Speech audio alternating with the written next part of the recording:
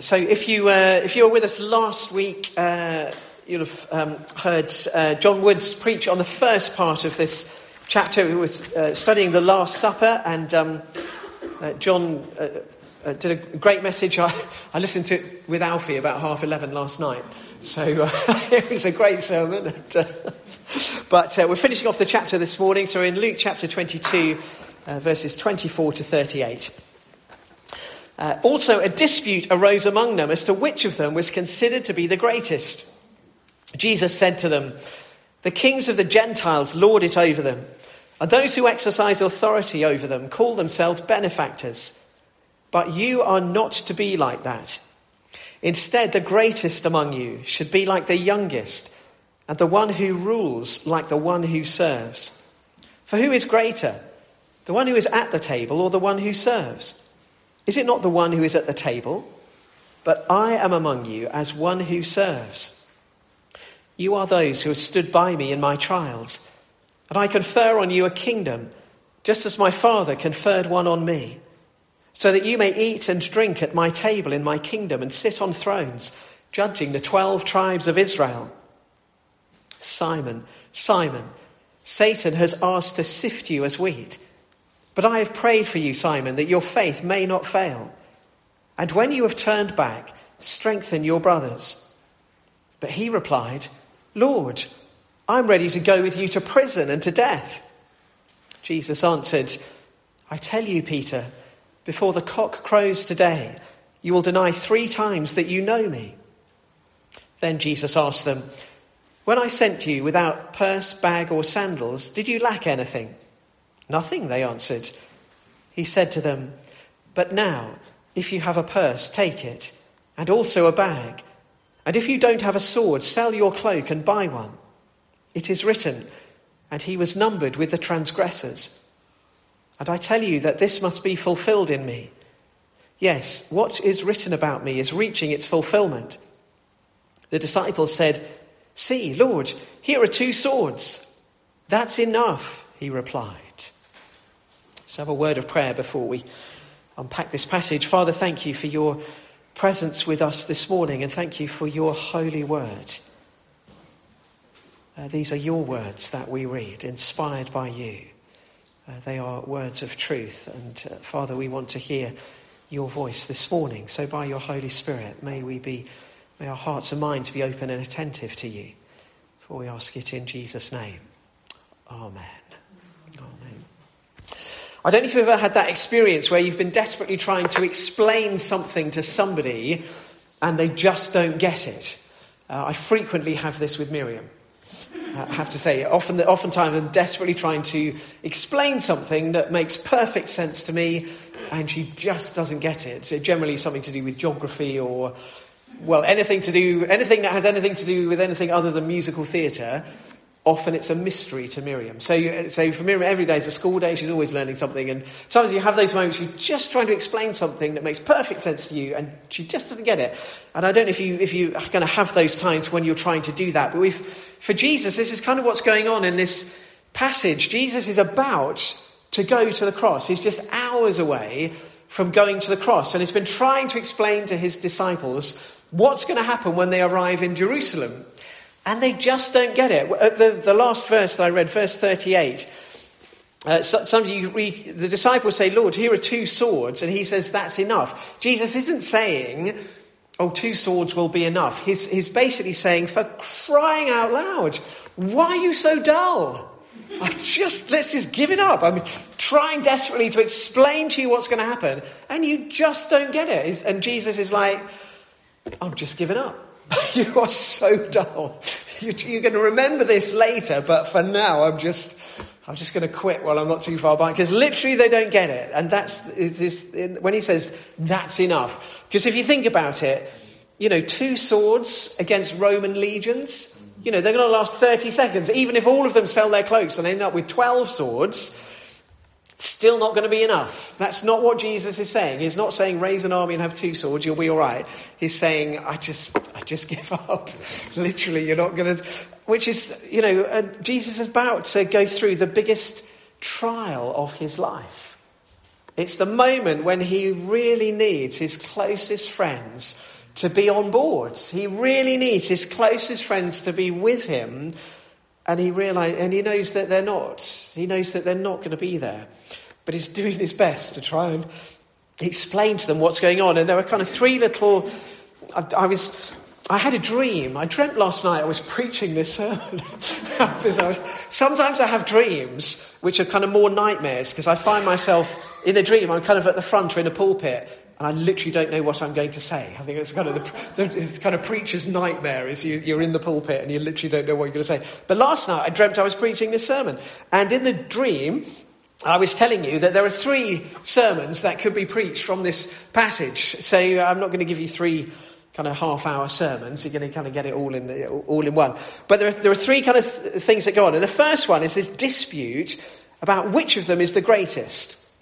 And Jesus has told them frequently and repeatedly that he's come to serve. Mark's Gospel, chapter 10, verse 45, he says, the Son of Man comes not to be served, but to serve. The whole way that Jesus lives out his life is through doing this. He's literally just washed their feet. He's literally just taken off his robe and taken the place of the most menial slave and washed their feet. Before this meal, that's what he does. He washes their feet and he says, I've set you an example. And now they're squabbling over who's going to be the greatest. The way the table will be set out, 4 sides to the table, and you sit on 3 sides of the table.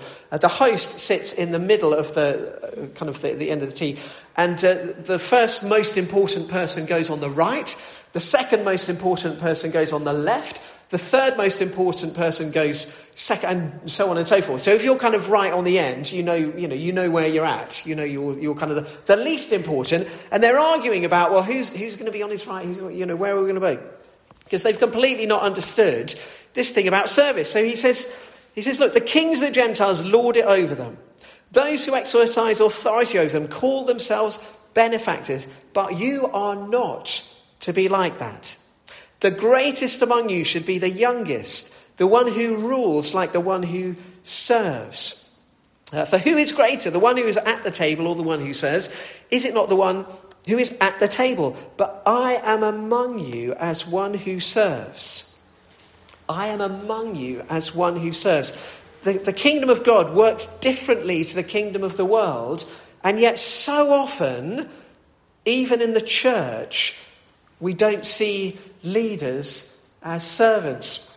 When Durham Cathedral was built about 1,200 years ago, the Bishop of Durham wanted to show that he had more authority than the Pope. So he dispatched his architect to Rome to measure the height of the Pope's throne in St. Peter's.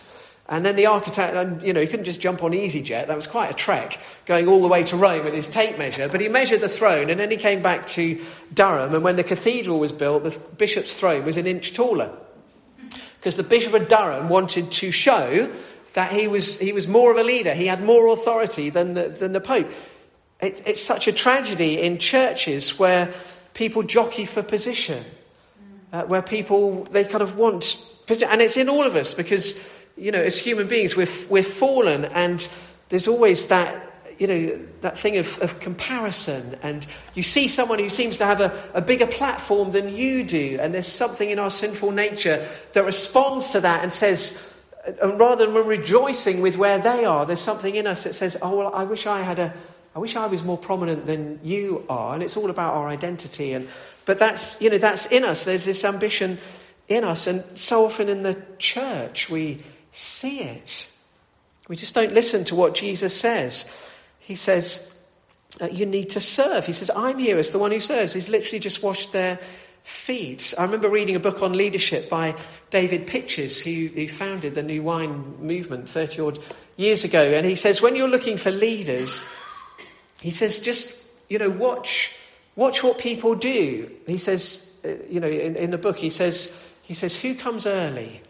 Who leaves last? Who puts the chairs out? Who does the washing up? He says, that's where you'll find your leaders. And, that's what Jesus says. That's what we should be like. We should always be thinking, well, how can I serve? How can I serve? How can I be a servant? How can I meet the needs of those around me rather than, well, how can the people around me meet my needs? How can the people around me give me approval or boost my ego? No, how can I serve? And he's literally about to go to the cross and die as a common criminal. That's how Jesus serves us. That's the example that he sets. Not just that he takes the most menial role of a slave and washes his disciples' feet, but even more than that, he goes to the cross. He dies the death of a man who has been cursed by God. That's what the Old Testament says. Whoever dies on a tree is cursed. That's how low he is prepared to go to serve us. And yet so often we get it wrong. So often in the church we get it wrong. I don't know if you saw in the news, there was a pastor in New York, was it a fortnight ago, and he was wearing $1 million worth of jewellery. And surprisingly enough, people walked into the service and robbed him. And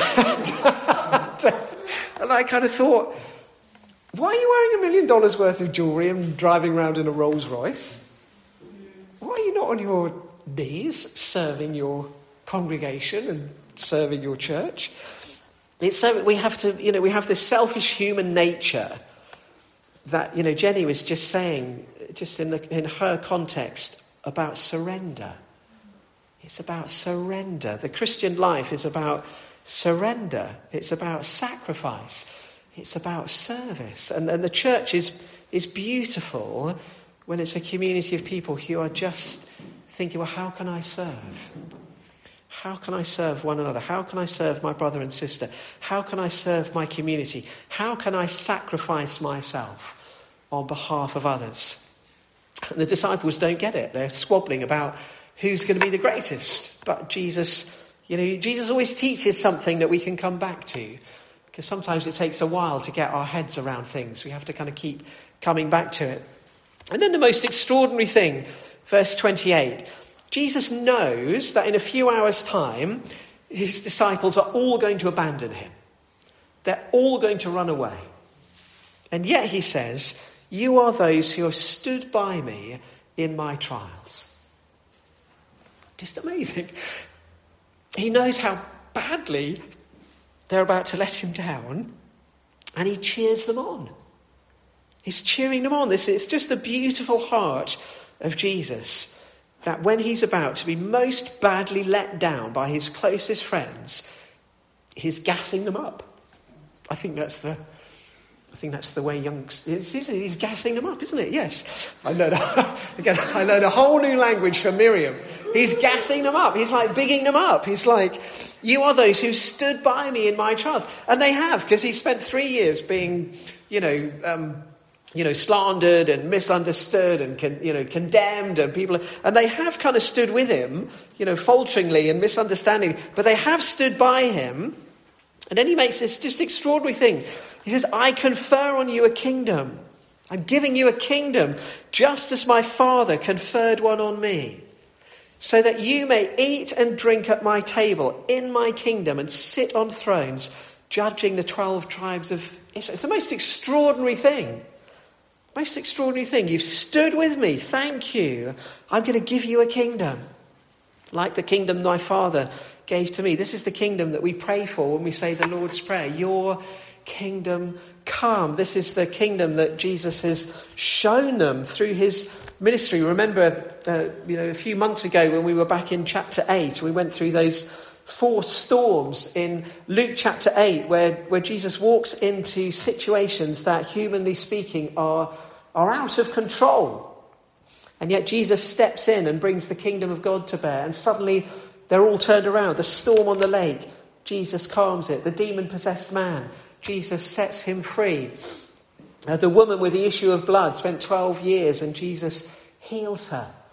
She touches the hem of his robe. Instantly she's healed. Jairus' daughter, who's dead, Jesus raises her. That's what the kingdom of God looks like.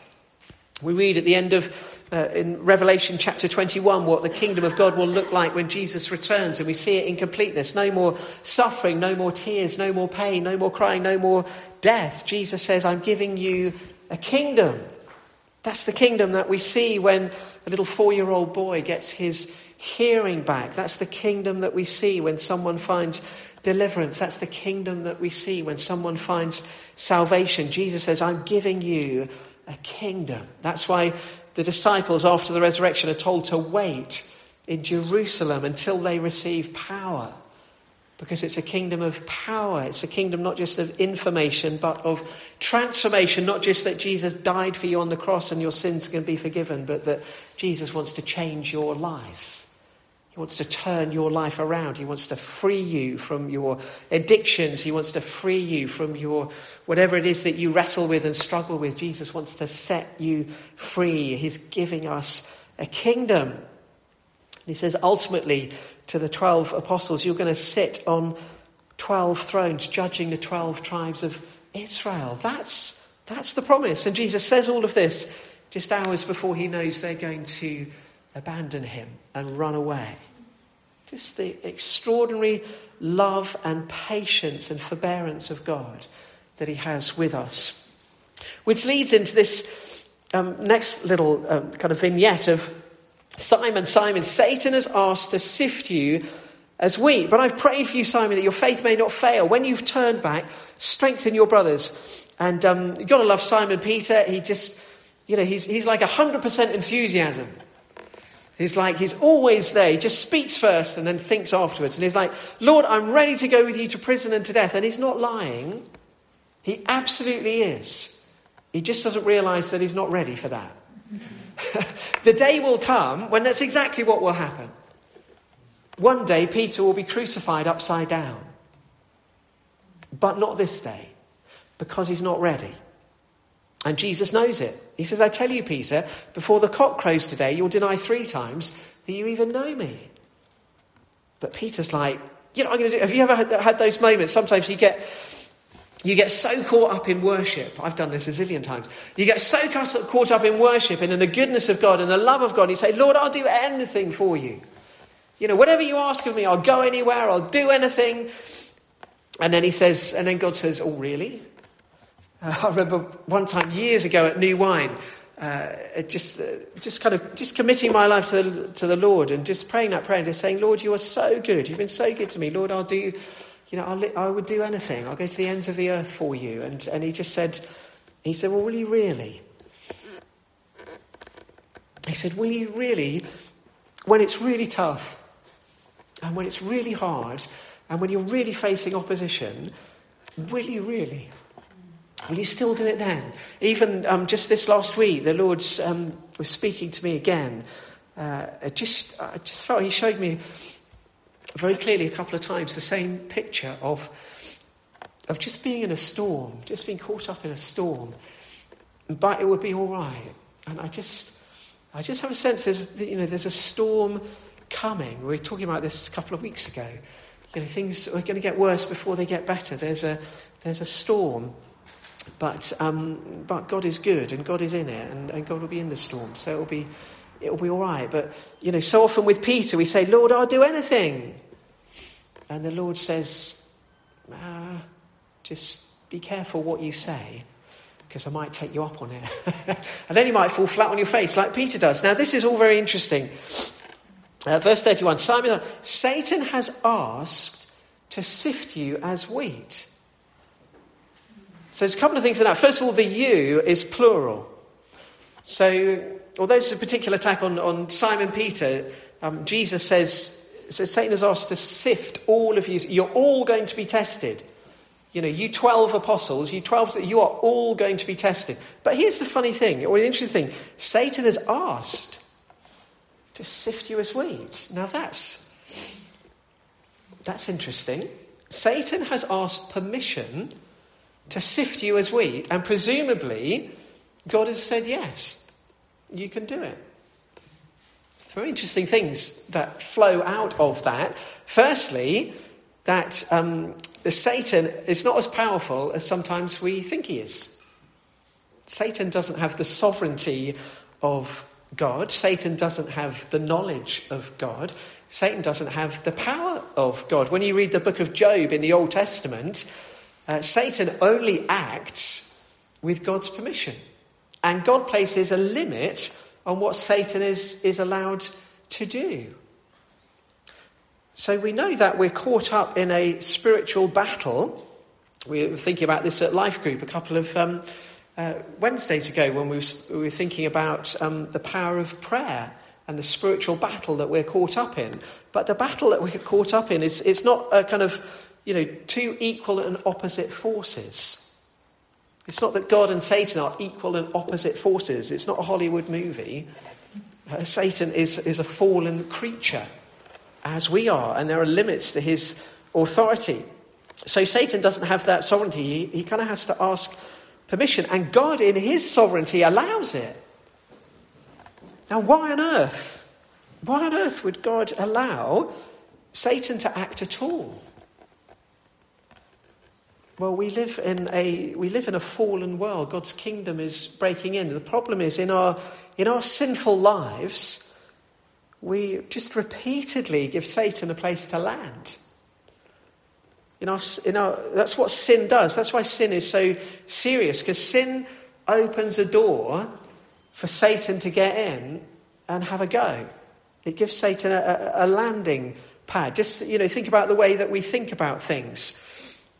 So often Satan gets in the way that we think.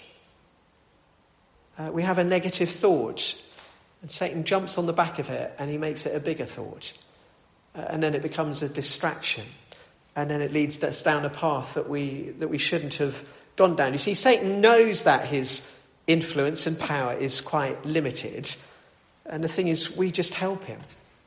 We help Satan out all the time by just opening doors and giving him things to land on and things that he can exploit in our lives, the weaknesses that are in our lives. Satan jumps in. So Jesus says to him, Satan is asked to sift you as wheat. So here's an interesting thing. Jesus knows Simon Peter is going to fall flat on his face before he does. When Simon Peter says, I'm ready to go with you to prison and death, Jesus knows that's not going to happen. Not yet. But Jesus doesn't give up on him. Jesus prays for him. Isn't that beautiful? Isn't that really beautiful? Jesus knows that you're going to mess up. He knows that I'm going to mess up. He knows that I'm going to make him a promise and not follow through on it. He knows that you're going to make him a promise and not follow through on it. And he's going to pray for us while we fall flat on our face so that we'll get up and carry on. That's just the most extraordinary grace of God. When we think about, when you mess up, how do you feel about yourself? Sometimes do you give up on yourself when you make a mistake or you fail or something comes out of your mouth? You think, why did I say that? Or you do something and you just give up in despair. You think, oh, I'm hopeless. Why do I do that? Jesus doesn't give up on us. What do we do when friends, or when we let each other down? What happens when you're relying on a friend to be there for you, and then they let you down? And what do we do? We're like, oh, typical. Knew you'd do that. Knew I couldn't rely on you. We kind of give up and do. What does Jesus do? He prays. He prays. His heart is so big that he prays to Simon Peter. He knows that in his hour of need, Simon Peter's not going to be there for him. And he says, I'm praying for you. I'm praying that your faith may not fail. And when you have turned back, strengthen your brothers. Just the most lovely thing. That Jesus knows we're going to fall flat on our face before we do. And when we do, he'll pray for us. He's interceding for us in heaven. And then he'll help us get back up and carry on. It's just lovely. I was just, as I was preparing this, I was just thinking back 7 years to just, after Sarah left, and just going through the most difficult time of my life, just the most extraordinary battle, just to get up in the morning and find some way of functioning and just trying to find ways of coping with that emotional pain, and just going through a season where, I just did stuff that I, was deeply ashamed of at the time. They were just kind of things that you do in order to survive. And And I remember one Sunday morning, it was a season where I was going regularly to the 8 o'clock communion service down at the parish church before I came up here. And I remember the Saturday night before had just been just a really bad night. And I'd done all the things that I was doing to try and survive and was just kind of almost giving up on myself, just feeling so ashamed of what I had done. And I remember going down to the parish church and just kind of slumping in the pew. And I didn't know what to say to the Lord. I just felt I'd let him down so badly. And I just kind of slumped in the pew and I didn't know what to say to him. But I just knew it was okay to be there and that he was there. And I think I said a few weeks ago, I just heard his voice saying, I still love you. Let's start from here. I still love you.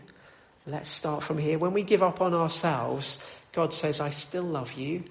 Let's start from here. And when we give up on each other, we should actually be saying, I still love you. Let's start from here. And I came back up here and somehow preached by God's grace. He never gives up on us. He knows we're going to fall flat on our faces. And he's praying for us. Just beautiful. Then the last little verse 35. Jesus asked them, when I sent you without purse, bag or sandals, did you lack anything? Nothing, they answered. But now if you have a purse, take it, and also a bag. And if you don't have a sword, sell your cloak and buy one. He's not literally telling them to go and sell their cloaks and buy swords. But they just don't get it. He's trying to get them to get their heads around the fact that he's not always going to be with them. There are different seasons. They've lived through a season of 3 years where Jesus has been with them. And so when he sent them out on mission, and we studied it a few months ago, he said, don't take anything with you. Don't take anything. Don't take a purse. They're learning about just how to rely on him. They're learning about how the kingdom works while he's kind of present with them. And so they go out on mission. They don't take anything with them. And they see people healed and delivered and restored and come to Jesus. And that's the scene. And they think that's how it's always going to be. Or at least how it's going to be for a long time. Do you see? They think they're coming to Jerusalem. The Gentiles are going to be kicked out. The Romans are going to be kicked out. Jesus is going to be the new Messiah, is going to be enthroned. They're going to be seated in his cabinet. And that's how it's going to continue. And Jesus is like desperately trying to get through to them. No, I'm not always going to be with you. There is a new season coming. I was trying to think of a kind of a modern equivalent, and I was racking my brain. And the best I could come up with, which is really not very good, is when somebody says to you, oh, you need to pull your socks up. They don't literally mean you need to pull your socks up, do they? They mean you need to make more effort. You've got to put more effort into this. It's just a kind of a little saying, isn't it? It's like, oh, for goodness sake, will you pull your socks up? When Jesus says, if you've got a purse, take it. If you've got a bag, that's the kind of thing he's saying. He's saying, look, things are about to change, and you need to get ready for a battle. Because you're about to enter a different kind of battle from the one that we've been fighting for the last 3 years. I'm about to go to the cross. I'm going to be crucified. And then you're going to build my kingdom, but you're going to be crucified as you do it. And you're going to be opposed as you do it. So you need to get your head around the fact that things are going to be different. This is the season that we live in. God has conferred on us a kingdom, but we also need to be very practical about the way in which we build God's kingdom. And the disciples don't get it. They're like, oh, we found 2 swords. Jesus is like, oh, for crying out loud. Let's just go and get on with this thing, because I know what's going to happen. You're all going to let me down. Peter, you're going to deny me 3 times. I'm going to pray in the Garden of Gethsemane, and you're all going to leg it and fall asleep. They're going to come and arrest me. But I'm praying for you. I'm praying for you. And it's all going to be okay, because God is sovereign over it all. One last thing. Why does Simon Peter go through the thing that he does? Why does he go through his testing? Because a day will come when Peter will be crucified upside down, and he will die for Jesus. In this moment, he's not yet ready. But how does he become ready? Because he's tested. Because he's tested in this moment, and he's tested most. And it's, you see, why does God allow Satan to have some activity? Why does God allow Satan to have, some fight against us? Well, because it strengthens us. It's the battles that make us stronger. If Simon Peter had never been tested, maybe he would never have got to that point where he was actually willing to die for Jesus. When I look back over the times that I've been tested and the trials that I've been through, one of the things that I've learnt to say when I'm being tested is, Lord, thank you. Thank you that you think I can get through this season. You actually think I can do this. I don't think I can do this. I don't think I can get through this season. This is way too difficult. But if you're allowing me to go through it, you must think that I can. Say thank you. Thank you, Lord, for this time of trial. I have to say, there are times when I don't say thank you for this time of trial. I'm not, there are times where I'm like, blooming heck, Lord, another one? How many storms does one person have to go through? But when I'm kind of in my more gracious, I'm like, Lord, thank you. You must really think I can do this. This is preparing me for something yet to come. This is preparing me for something yet to come. The battles make us stronger. And we can win the battles because he doesn't change and he's with us. And he's working all things for our good. That's either true or it isn't. He's working all things for our good. That's his promise. So let's just take a moment to pray and to ask the Lord, how does he want us to respond to what he's said to us this morning? And the Lord he'll want us to take something away. Holy Spirit, what is it you want us to take away? Is our challenge this morning, is it something about surrender? That actually we need to come and surrender and just say, Lord, I want to serve. I want to serve. I need to humble myself. I need to, in fact, I'm just going to issue a challenge. If that's speaking to you, why don't you just come and stand at the front, just as in an act of surrender. Sometimes it's good to kind of actually do something. If you know the Lord's just saying, just challenging you, just surrender. And you just know that's something that you need to do. Lord, I just need to surrender and sacrifice myself. Just come and stand at the front, just as an act of surrender. Just saying, Lord, I want to serve you. I want to serve you. Or maybe you're in a trial. You're in a trial. You're in the mystery of the trial. Maybe you feel you've let the Lord down in some way. And you just feel that regret. Again, just come to the front.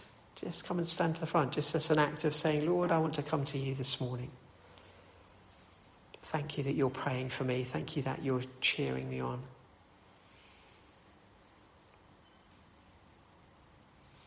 Let's just take a few moments and allow the Holy Spirit just to search our hearts, to speak to us.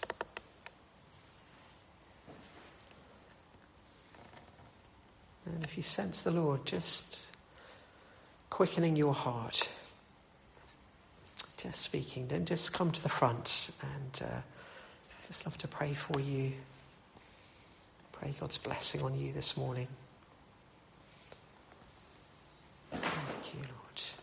Thank you, Jesus. Thank you, Lord. Thank you. Thank you, Jesus. Lord, thank you for your grace, your extraordinary grace. Thank you, Lord. Thank you, Jesus. Thank you, Lord.